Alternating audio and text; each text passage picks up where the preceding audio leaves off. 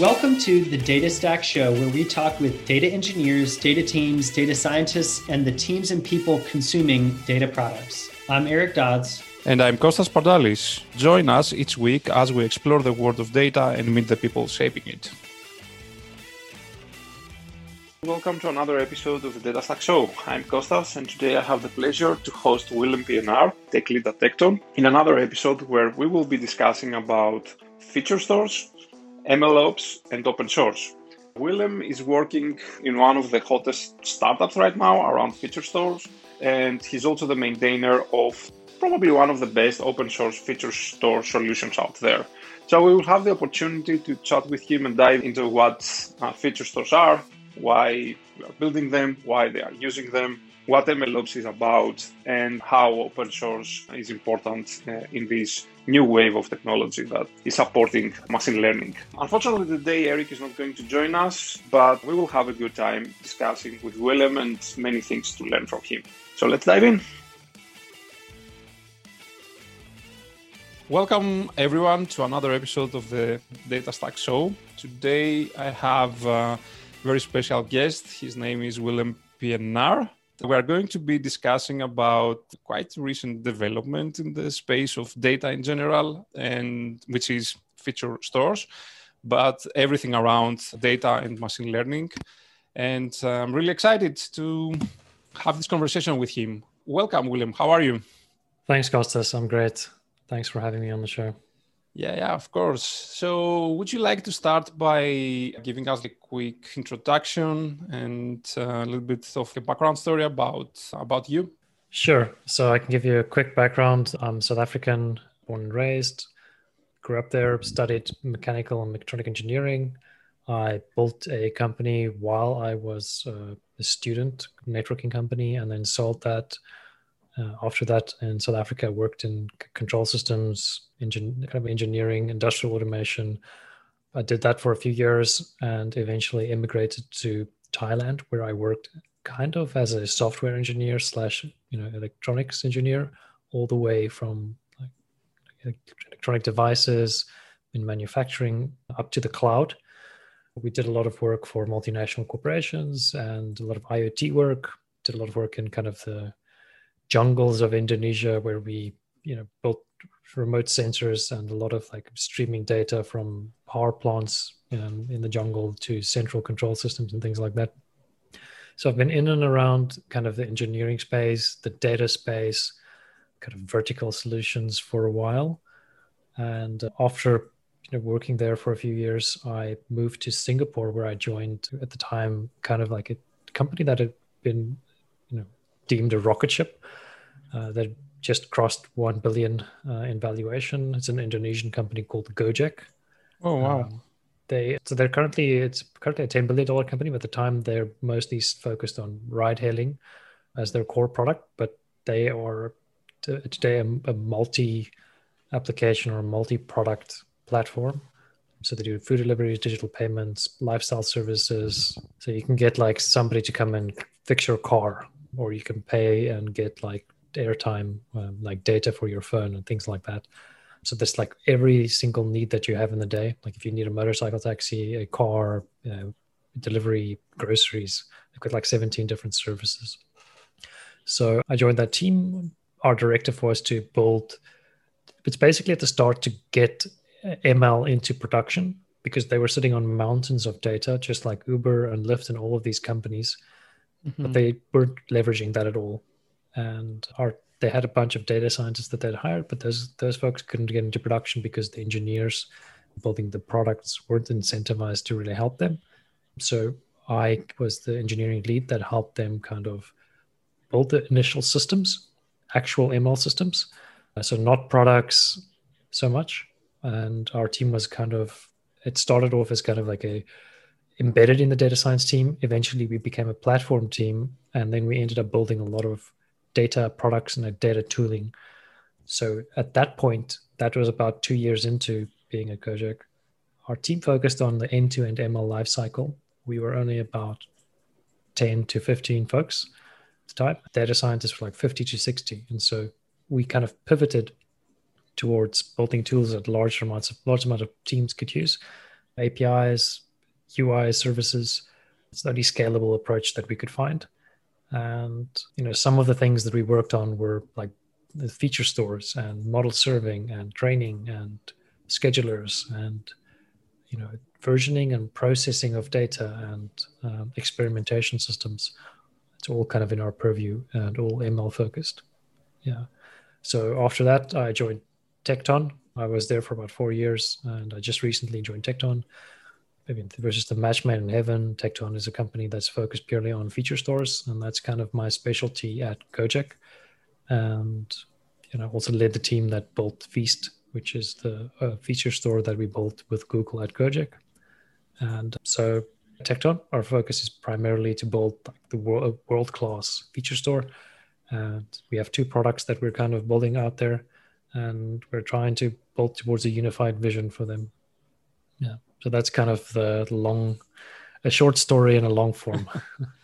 Well, that's quite a journey, both geographically speaking and also in terms of your career. So that's amazing. Cool. Can you share a little bit more about Tecton? I mean, you said that Tecton is like focusing mainly on building like a feature store. Can you tell us a little bit more about the company and the product itself? And then we are going to get more into more detail about both feature stores in general and also like the Tecton product itself. Yeah, that's a good question. So Tecton was founded by the original folks that built the Michelangelo platform at Uber. And I think most people in the data space have heard of that. So that was kind of a seminal internal proprietary platform that was built at Uber. And, it was sold as something that democratized machine learning. That's a very overused term, but it was widely used within Uber to kind of productionize both data and models. And what a lot of people told us is that that system was actually used for a lot of just EDA and iteration and development. It's not just for productionization, but it's a very famous system. So they left there. So it's Mike, who was the PM on that project, Kevin, who is well known as an engineering leader. And they founded Tecton, and I think they started in stealth 2019. So they've been secretly at the start building a feature store startup, and they've grown the team prior to me joining to about 23 people. I think I was the 24th or the 25th person to join. So they've got a very advanced, I'd almost go as far as to say it's the leading feature store right now that is at least publicly available, whether open source or proprietary or paid. And it's a complete end-to-end feature store, and it addresses both like enterprise and kind of like small startups. It's not fully open to the public right now, so you need to obviously sign up and pay and go through the normal sales channels. But it's something that we want to get in everybody's hands in the future. So, but there are some specific differences of the products between Tecton and Feast, but we can get into that in a bit later. Yeah, absolutely. Quick question before we move forward. You mentioned about being the most advanced feature store right now, like in the market. I mean, my background is mainly on data engineering, to be honest. I'm not a person that has worked in ML, so I know about feature stores, but I haven't like used them like extensively myself. So I did a bit of research and I try like to see what is available out there. And what I've seen and noticed is that there are many technologies that are coming from very big corporations, like you mentioned, for example, Michelangelo, and I found like what Airbnb is doing. I think they have how they call it, like Zipline, I think. Yes, there's Zipline is the feature store, and Big Head is the ML platform. Yeah, so it looks like every big corporation has pretty much come up with their own architecture, but you don't. At least I didn't manage to find that many open source solutions. Are there open source solutions outside of Feast out there? Yes. So there's Hopsworks. I'm not sure if it's S or not, but they're one. They came out more or less the same time as us. They were kind of a Hadoop focused one. They had like proprietary underlying technologies like file systems and things. There are smaller ones. I think there's one called Butterfree that I recently saw that seems a little bit nascent, but they're coming out, and I believe that some of the proprietary feature stores will be open sourced in this year as well. At least there have been some rumors. Yeah. That's good. That's exciting. Cool. Yeah. Okay. So let's move forward into a little bit of more like technical details. And let's talk first of all, what is a feature? I mean, we're talking about feature stores. So yeah, go ahead. I mean, the simplest answer to that is, I mean, I think it could be an advanced answer, but the simple answer is it's an input to a model. So it's literally a data point that is used in a model to make a prediction. Yeah. Mm-hmm. And how is different compared like to, let's say, the typical data types that we have in a database? Like, what's the difference there? Or is it pretty much the same thing, just like packaged in a different way? I think it's more an abstract label that is assigned to specific data, because it's just in what context the data is being used. You can take raw event data and then feed it into a model, and it can be considered a feature. So it's when it's fed into the model, then it has some kind of influence on the outcome that the model is producing. That's when it becomes a feature. But in terms of the data types that you're feeding to the model, it's almost always integers or floats or binary values. If you're feeding strings or let's say bytes, often the model has then the capabilities to interpret those types, but it's normally primitive types that you're feeding into a model. And it's in most cases these features are only valuable. It's not in all cases, once you've aggregated them to some degree. So if you look at like the amount of purchases that a user has made, or some kind of value that allows the model to make more stronger inference on the on a user or customer or whatever the entity is that you care about, that you're making the prediction about. So typically it's something it's features aggregated data, but it can also be raw data. Yeah. But like the most common case is to have, I guess, like some kind of aggregation, right? Yes. Okay.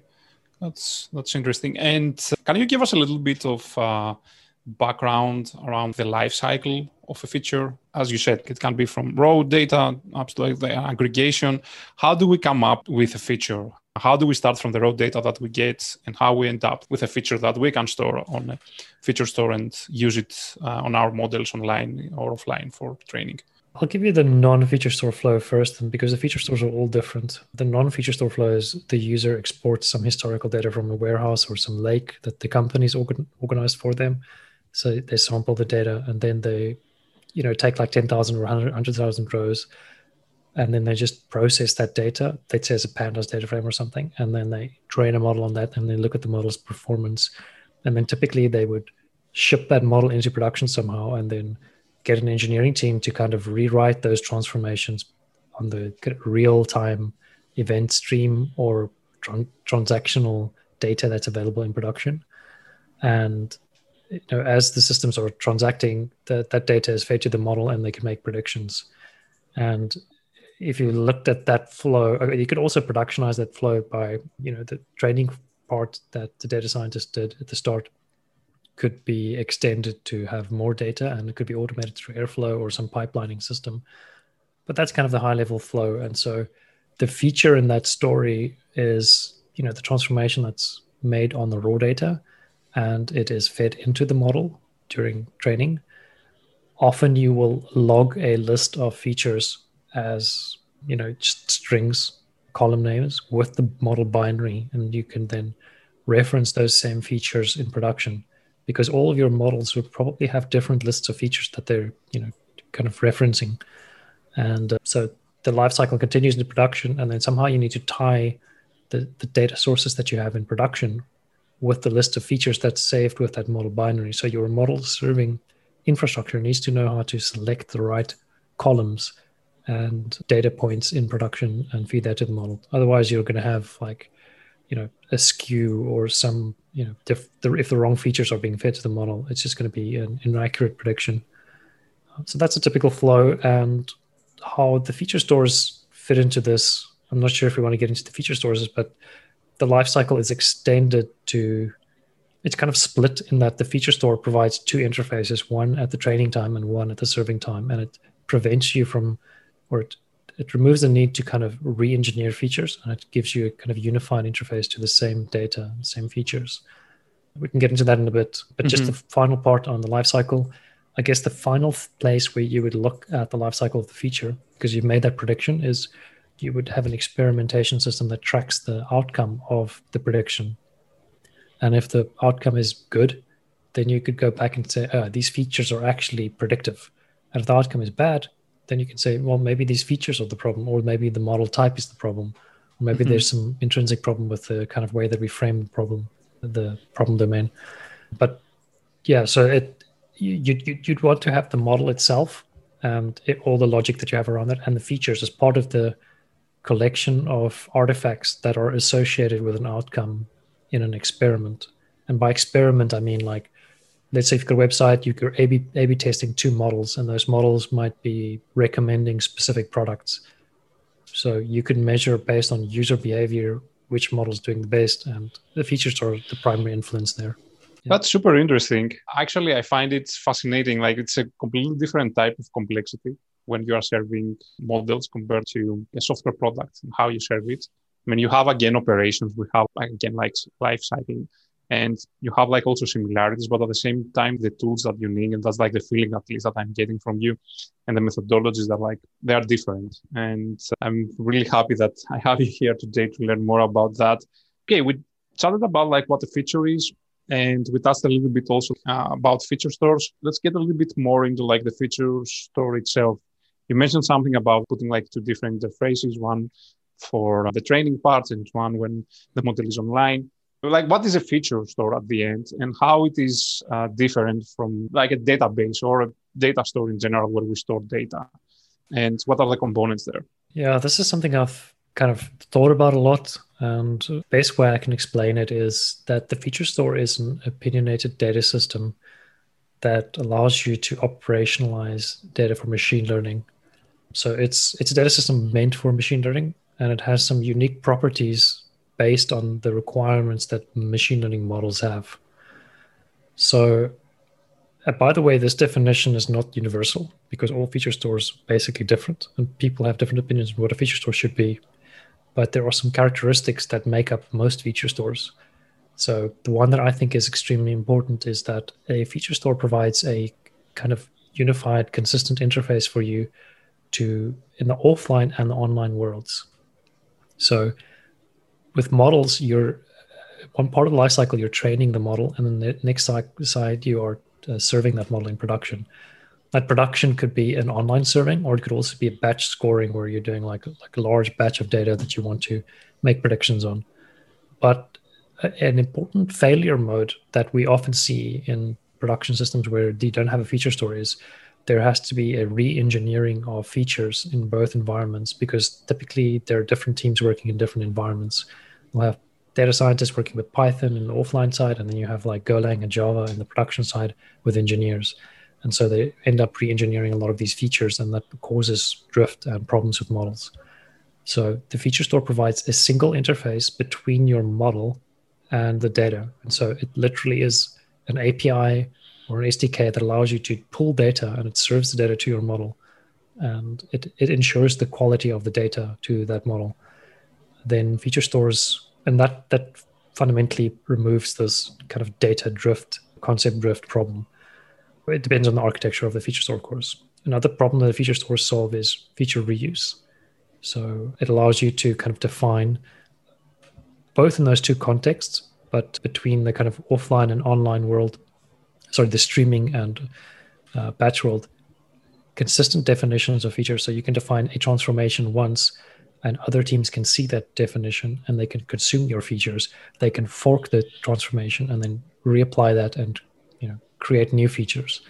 So it allows for collaboration. It allows for reuse. That's actually one of the biggest problems we had at Gojek, was teams were just copying and pasting each other's code if they knew about it, but often they were just re-engineering the same features over and over. So they're recreating the same transformations. Now, this aspect is not necessarily unique to a feature store, but it's something that it's very uniquely positioned to do, because it really sits at the center of like your kind of machine learning. It's essentially the foundation to your machine learning architecture. So the feature store provides that consistent view. It provides also an abstraction from between the model and your data infrastructure. So this is also something that we had massive problems with at Gojek, where teams would build training pipelines and then they would write SQL queries that are basically running before model training. And in production, they would have access to Redis and a lot of like connectivity and boilerplate code. So feature stores decouple the process of creating and materializing features from the consumption of that, which in turn makes your models highly portable. So there's no direct coupling or assumption that, that certain boilerplate code will be packaged with your model. And so I think those are the kind of key things that make a feature store unique. It's this kind of consistent view between both environments. It provides also online serving capabilities. So it gives you low latency access to features in production. It also gives you often the kind of more advanced feature stores provide point-in-time guarantees. So it ensures that when you are training a model, that the view that the model sees on historical data is accurate and that it represents the same view that the model will see in the online case. This isn't always easy to do because you need to do a lot of kind of fuzzy as-of joins with data in order to ensure that you don't accidentally leak future data to models. So to drill a little bit into that, it's very easy to, as a data scientist, accidentally, when you're doing like a join of like 20 or so tables to produce a training data set, to easily just accidentally give some future data. Like maybe it's an aggregation that's over a day, and you think that data that's stored on today's timestamp means that it was from the previous day, but actually it's from the coming day. Now your model can see into the future when you're training it, but when it actually gets deployed into production, you can't get that data. And so it's just wildly inaccurate. So those are like subtle little things that trip up a lot of teams when they productionize models, and that a feature store helps with. That's very interesting. I'll go back and ask about the feature again, just because I try to make it more clear to myself, to be honest. So if I understand correctly, you want to think about the feature in an abstract way, because initially, to be honest, like when I was thinking about features and reading about it, I was thinking that at the end, there is a database somewhere where you have like some data stored there, which is the result of doing a pre-aggregation, right? But the more we talk together, I tend to think that the feature at the end is something much more complex than that, and it has to encapsulate like more information than just the output of a transformation. So is it accurate to say that like at the end, the feature is a piece of code that actually executes like the aggregation or defines the aggregation or the type of processing that you want to do on the data, together with source, because the data needs to come from somewhere, and this cannot be arbitrary. It has to be well defined as part of the feature.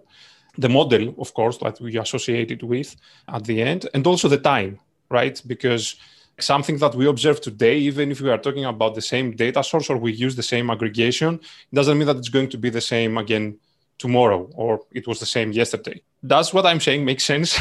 To some degree, but I would challenge you on some of that. So are you saying the feature is the definition of all those things? Yes. It's not clear to me how the model is associated to the feature here or connected, because normally a model has a dependency on a range of features, but the feature has no awareness of models that consume it. Okay. Yeah, I was thinking more about the model as being the entity that's going to consume the feature. So in this sense, it makes sense like to associate with it. But yeah, I get your point now. The feature can live there and you can reuse the feature also with different models, if I understand correctly. Yeah. So if you disconnect the model there, you've got your input source data, and then you've got the transformation. Those are actually that's all you need to produce a specific feature. I don't think time would be in the mix there, because yes, over time things would change, but if you change the transformation or the source data, then that is the input artifact that is changing in this. If you have like a deterministic function that produces a specific feature. So if the input data changes or if the transformation changes, it's a new feature or it's a new version of the same feature. And feature stores also help you with tracking that. So if you have a feature store that allows for tracking of versions, then if one of those two things change, then it will be a new version of the feature. And interestingly, then when you consume that feature, if your model has a dependency on an old feature, you'll consume the old data and the old transformation. And if you consume from the new version, it'll be the new transformation or the new data. Also, I mean, there is an aspect of it does depend on how you partition your data. Like the time element does come in there. So if you're just doing a refresh of the data, every week or month will be different, right? There's seasonality effect in data. So what we typically do is we just consider those to be the same feature but different models. So it depends on you. You can be really pedantic about the versioning there, but for refreshing models, it's typically not that serious. As long as you have the right validation on your source data and you can make sure that the effects of seasonality is not too wild. Sorry, getting a bit digressed here, but yeah, I mostly agree with you. Yeah. Okay. Thank you so much. Now it's much more clear about the feature. Sorry, I really find this conversation that we have like as an amazing opportunity for me to learn more about that stuff. So I might do some silly questions. I know that there might be some people out there that might be much more advanced, like, and work in this space. But yeah, I'm selfish. So go for it. Okay, thank you. All right. So moving a little bit forward, staying in the feature stores still, just to understand a little bit more how a feature store is architected. What are the components? If you see it like from a software engineering perspective, right? Like, let's say I would like to start like building a feature store. What kind of architecture I should expect to see there, and what are like the main components of it? The traditional feature stores have an offline store. This is a place where you are going to materialize data. So essentially, you're going to take data from some source. You're going to use, and this is another component the feature store has, some kind of compute layer, some transformation system like Spark, Airflow. It could even be like an ELT stack, like a warehouse. And then you're going to produce data, and then you're going to store it in the offline store. That store is used by the feature store, and often you have like an API that's your feature store API that you query. It'll then hit the offline store with a query, produce a training data set, and export that for you to train your model on. The feature stores also have an online store. And so it'll have typically an online API, which you will hit with a query in production. And that will be backed by, let's say, a Dynamo, a Redis, some kind of low latency store, key value in almost all cases. And that store is also populated by these jobs that transform the data. The more advanced feature stores have, some operational components as well. So if you talk about Tecton, and Feast also has some of these capabilities, but not as advanced as Tecton. It plugs into kind of monitoring systems. It also has feature transformation, on-demand feature transformation service. So you can do something like not just pre-compute features to be served. You can also do a transformation on the fly. So sometimes you have, like, let's say you've got a driver making a booking in a ride-hailing app. You only have their location when they're making the booking, and you only have the location of the customer when they're making the booking. So you can't pre-compute that, but you still need to produce features that are dependent on those input variables. So Tecton has this ability to do on-the-fly feature computation, and you can actually define those transformations ahead of time, but they execute at runtime. So integration with monitoring systems, on-the-fly computation, pre-computed computation, offline store, online store. I'd say those are the primary components. And then you have like the computations are either batch jobs or they're streaming jobs. So if you're doing transformations on streams, they're long-lived. And if you're doing batch, then they're just like running on some schedule, like every day or every hour or something like that. I'd say those are the canonical components of a feature store. But if you were listening to what I was saying earlier about what makes a feature store unique, and if you look at what Feast is implemented, I'd say the only thing that really needs to be there is the online store and an ability to create training data from your offline, data. So that's kind of the essential complexity. That's great. Actually, I was checking Feast at some point, and if I'm not mistaken, like in Feast, for example, you don't have like transformations there, right? Is this correct? Yeah. And that made me think, and together with, I was reading an article at some point where there was some kind of like critique around feature stores. And actually what they were saying is that feature stores are great, but feature stores are also something that needs to evolve as, let's say, like machine learning inside the organization evolves, right? Like if you start today to try and experiment and come up with some models and all that stuff, probably getting a full feature store is going to be like an overkill.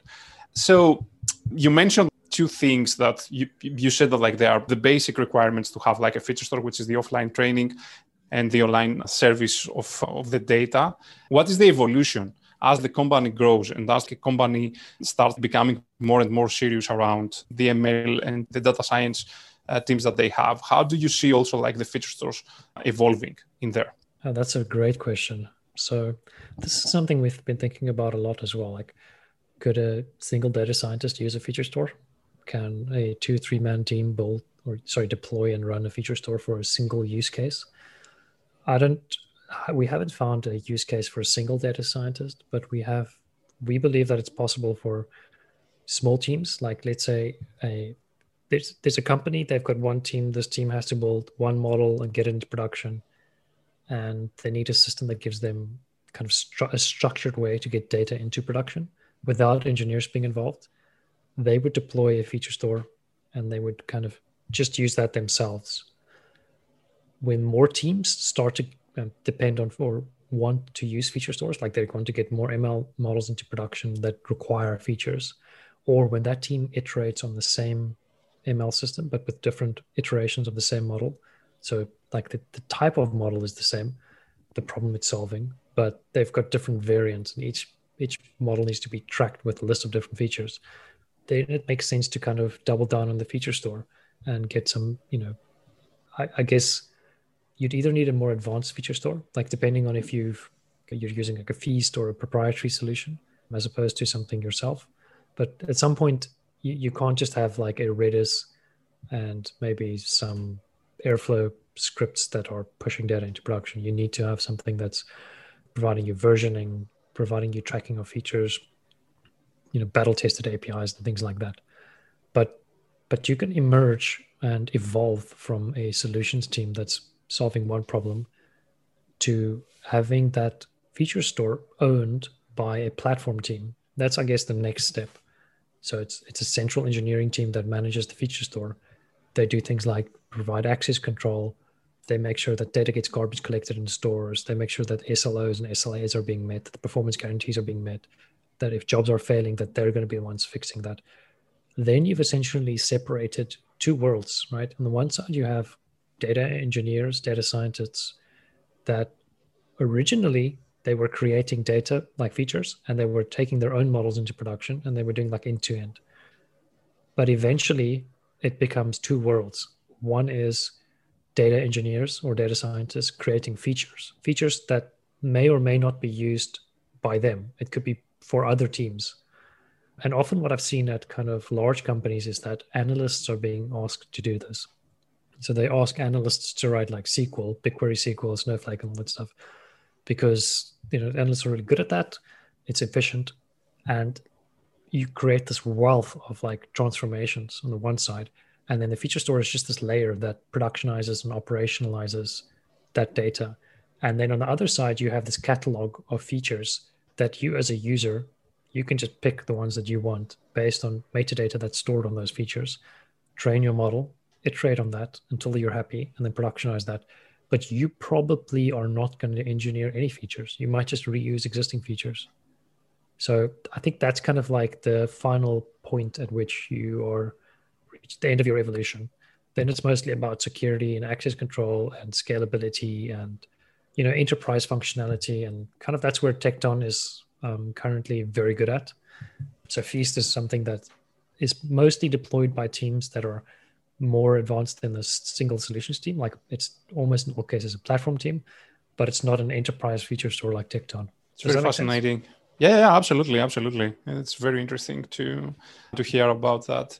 So feature stores is something like quite new, right? It's a new concept in terms of technology. You touched many different parts of it, and I assume that there's like also different maturity on these parts today. What parts do you see in components from a feature store that there's a lot of space for improvement right now? And where do you think like the direction is going to, both from your experience in your previous company that you were, like also Feast, but also like in Tecton? Because from what I understand, Tecton was also like interacting with a different type of more enterprise type of company, which probably usually they have also a little bit of different requirements. That's a very good question. This is I think the tricky one here to solve is who you're addressing. The biggest problem with the feature store today is that it solves many problems because it's uniquely positioned to solve those problems. And so it becomes this platform that it's kind of a Frankenstein monster. So I think feature stores will evolve in different directions, and they will be more focused over time. So I think you'll see kind of a split between feature stores that are more focused on the solution teams and the kind of smaller teams, and then you'll see ones that are focused on the platforms and enterprises, and their needs are different. So I think the basic problems are already somewhat solved. If you look at Spark transformations or DBT, it's not perfect, but there are solutions in creating features. And the kind of focus right now is not so much how do you create features, how do you compute them, how do you store them, and how do you serve them. It's how do you do everything around that, the kind of discovery and reuse, access. How do you do things like the lineage between features, dependencies? How do you track how models are performing that use features? How do you integrate with adjacent monitoring systems and data validation and quality systems? Those are kind of the enterprise needs. And then if you look at like a lower scale kind of solution team focus, it's a little bit more on how do you make it easier to get started with feature stores? How do you make it easier to integrate into existing workflows? How do you make it less kind of overwhelming for teams? And I think all of the feature stores today are still kind of tough to get started. So I bet that if you went to Feast, you didn't install and run it. You probably just read the docs, because it's not just a pip install, right? It's you have to spin up infrastructure. You need a use case, and you need to do quite a lot to go end to end with it. So it depends on who you're kind of targeting, the kind of smaller teams, larger teams, the platform teams. But I think the V1 problems are solved. The V2 problems are different for those two, and those are the ones I kind of mentioned earlier. Yeah, that's great. It's very, very interesting to hear about the enterprise, where it looks like a lot of value in this organization is always around like governance and all these things that have been addressed, or we are trying like to address also in different spaces. But how do they apply like specifically in the case of a feature store, which is super interesting to see like the same story but narrated from the side like of a feature store. So last, let's say a bit of more technical question before we move, and I'd like to discuss a little bit more about Tecton. How does the feature stores in general integrate with the rest of the data infrastructure that the company has? You mentioned that setting up a feature store is not like a simple process usually, because there's a lot of different components of data infrastructure that you have to deploy there. What are like the main touch points with the rest of the data infrastructure that a feature store has today? Main touch points are you have data sources, either batch or streaming, and you have some kind of job runner or compute engine. So like Cloud Data Flow, Kinesis, Spark, something that can run a process that can take data from that source, pull it in, do some transformations or take transformations. There's an ETL system essentially, and then load that into stores, one or more stores. So in the old Feast architecture, you'd pull data from the source and you'd push to a stream. And from that stream, it would get sunk into like online and offline stores. But in the new Feast architecture and then the Tecton architecture, what happens is you pull from, let's say, a batch source. That could be like a warehouse like Redshift, it can be a bucket. And you can pull from streams like, Kafka or something like PubSub, and do transformations and then just push to a single online store and a single offline store. So there's the compute layer, there's the two sources, there's the storage engines. The storage engines may be existing infrastructure. So feature stores, at least the good ones, reuse existing infrastructure and they don't create new data islands. And then there's also integration with operational systems like, if you've got a Grafana and a Prometheus, or you've got some kind of logging system like Stackdriver or Kibana or ElkStack, feature stores integrate with those. And because they're production systems, right, you're depending on like literally the business decisions are being made on the fly with this data. So they are critical to have operational, excellence on. You need the logs, you need the metrics, you need alerts. So they integrate with all those systems, like a PagerDuty or Sentry and all of these kind of monitoring and metric systems. And then, of course, the kind of critical integration is into the model serving layer. So the the feature servers, the model server and the feature server speak to each other. So the models will call out to get features. And this also happens during training. So if there's a pipeline training a model, then that also calls out to the feature store. And depending on your feature store, it'll either be deployed to Kubernetes or it'll be deployed to kind of like a managed environment. But I'd say most of them actually require Kubernetes these days to run. And if your feature store allows you to train locally, like in your notebook, then typically they load and export data sets through object stores. So that's also another integration, touch point. And then recently there's been I don't know if you know of Lyft's Munson. No, I haven't heard of it. Wait, is it Lyft or is it another company? But it's a metadata, it's a discovery system, kind of like a data discovery, metadata tracking system that you deploy in your organization, and it basically pulls or collects information about all the systems that have data across your org. So that's something that has been becoming quite popular. Data Hub is another one, and they've recently integrated with Feast as well. So the integrations between those systems and feature stores are also important. Super interesting. I see there are many touch points there. So it requires, from what I understand, quite a lot of effort to set it up and also have probably complex operations around that, which takes me to my next question. Let's chat a little bit more about Tecton and more specifically about what it means to productize such complex architectures, especially on the cloud. So how did you manage to do that with Tecton? Can you tell us a little bit more about this? Well, I'd love to give you the finer details, but I've just joined the team 2 months ago, so I wasn't really involved with most of those small things, but I can tell you at a high level how we operate.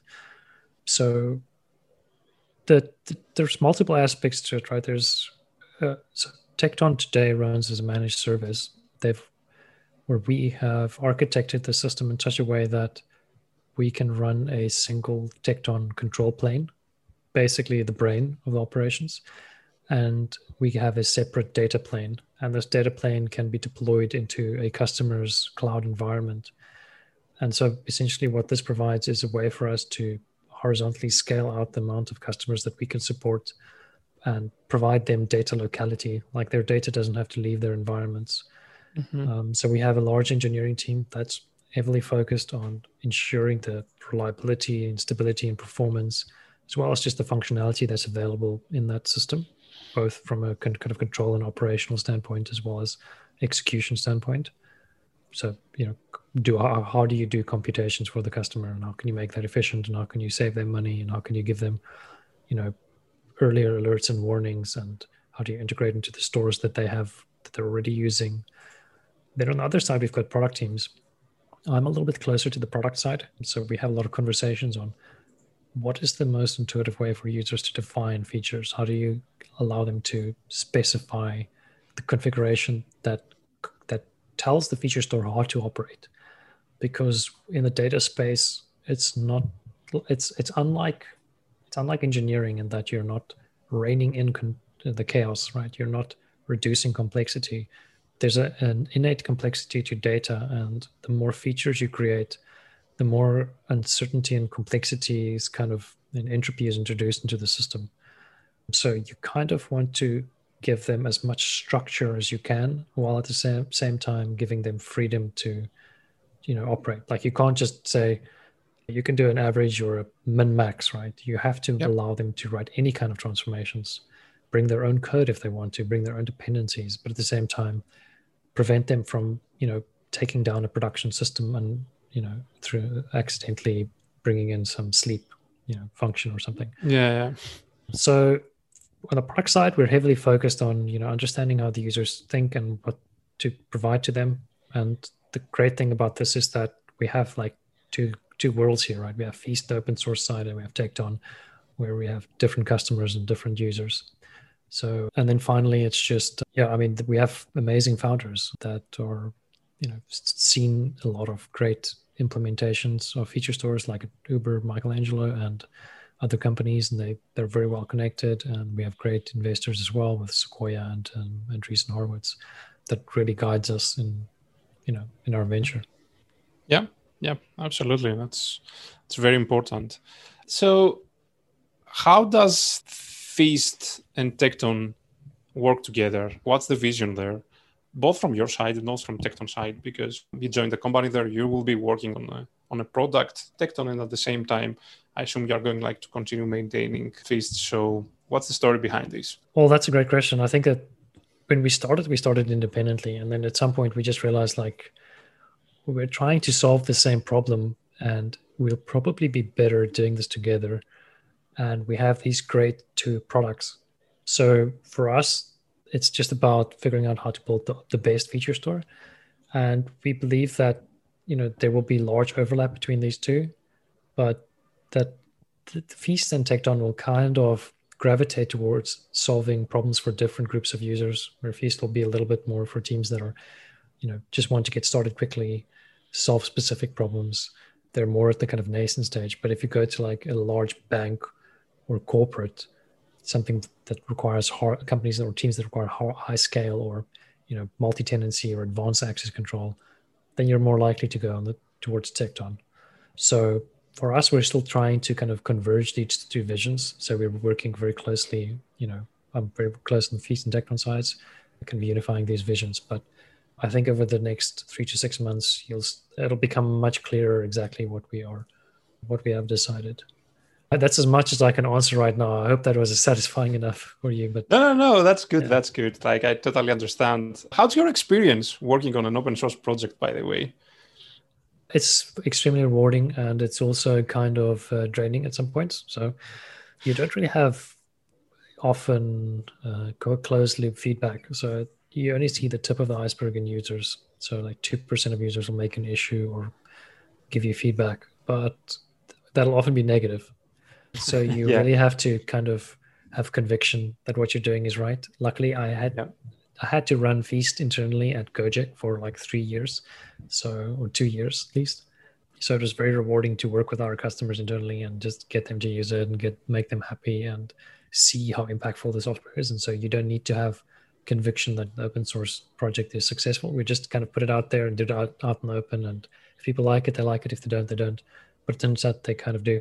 And so for the most part, it's been very rewarding, but it can be a lot of work. So it's best if you're paid to do it. Yeah. I totally understand how it feels. So we are almost close to our time, and we have many things to discuss, to be honest. I mean, it's very fascinating, this whole space with feature stores. But one last question. Tecton recently raised a quite impressive round from some very impressive VCs here in the Silicon Valley. You mentioned some of them already. Can you tell us a little bit about what does this mean? I mean, both for the company itself, what excites you about what's going to happen in the next couple of months, and also what it means about feature stores in general, right? And this market, let's say, that is emerging. Yeah, so the market is going to get a lot more competitive. We've already seen Amazon release their feature store. I'm not sure if you had a look at that. We believe that all other cloud providers will also bring them out, and so raising that round is kind of a vote of confidence from our investors that they believe that we're one of the stronger players, and that's a big round. And I think that Tecton is probably the most, it's the right environment and the right people to build an industry dominating or the most successful feature store, which is part of the reason why I joined this team. What you can expect to see going forward, I think in the short term, is a lot easier access, a lot more transparency in terms of our APIs and the functionality that we provide. And we'll be going towards users a lot more. So previously from a technical standpoint, we're going to be a lot more open towards integrating into existing infrastructure and reusing existing infrastructure instead of providing a managed service with specific types of infrastructure. So I think we've collected a lot of feedback. We've got a lot of great customers that have been working really closely with us. And so there's a lot of things that will be landing in the next couple of months. But I think the thing that I'm the most excited about is, kind of the getting more eyes on the product itself and opening up what we've been working on. Yeah, and also see how it's going to work together with Feast. Because from what I understand, from what you said earlier, there are also like things going to happen there. Thank you so much. It was a great conversation. I really enjoyed it. I learned a lot, and I really appreciate that. And I hope to meet again like in a couple of months and see how things are going and learn more about this. Definitely, I'm going to take you up on that offer. Thank you so much for your time today. Thank you. Thank you, everyone, for joining us in another episode of the Data Stack Show. I hope you enjoyed today's episode with Willem as much as I did. When we started recording this episode, I had many questions and I would say even some doubts about the importance of the feature stores. I know many more things right now about them, and I truly understand why they are important. Willem did an amazing job explaining that to us. And I'm really looking forward to have another recording with him in the near future. Willem has many things to share with us about this exciting new world of MLOps. Thank you so much again for listening to our show, and see you on the next episode.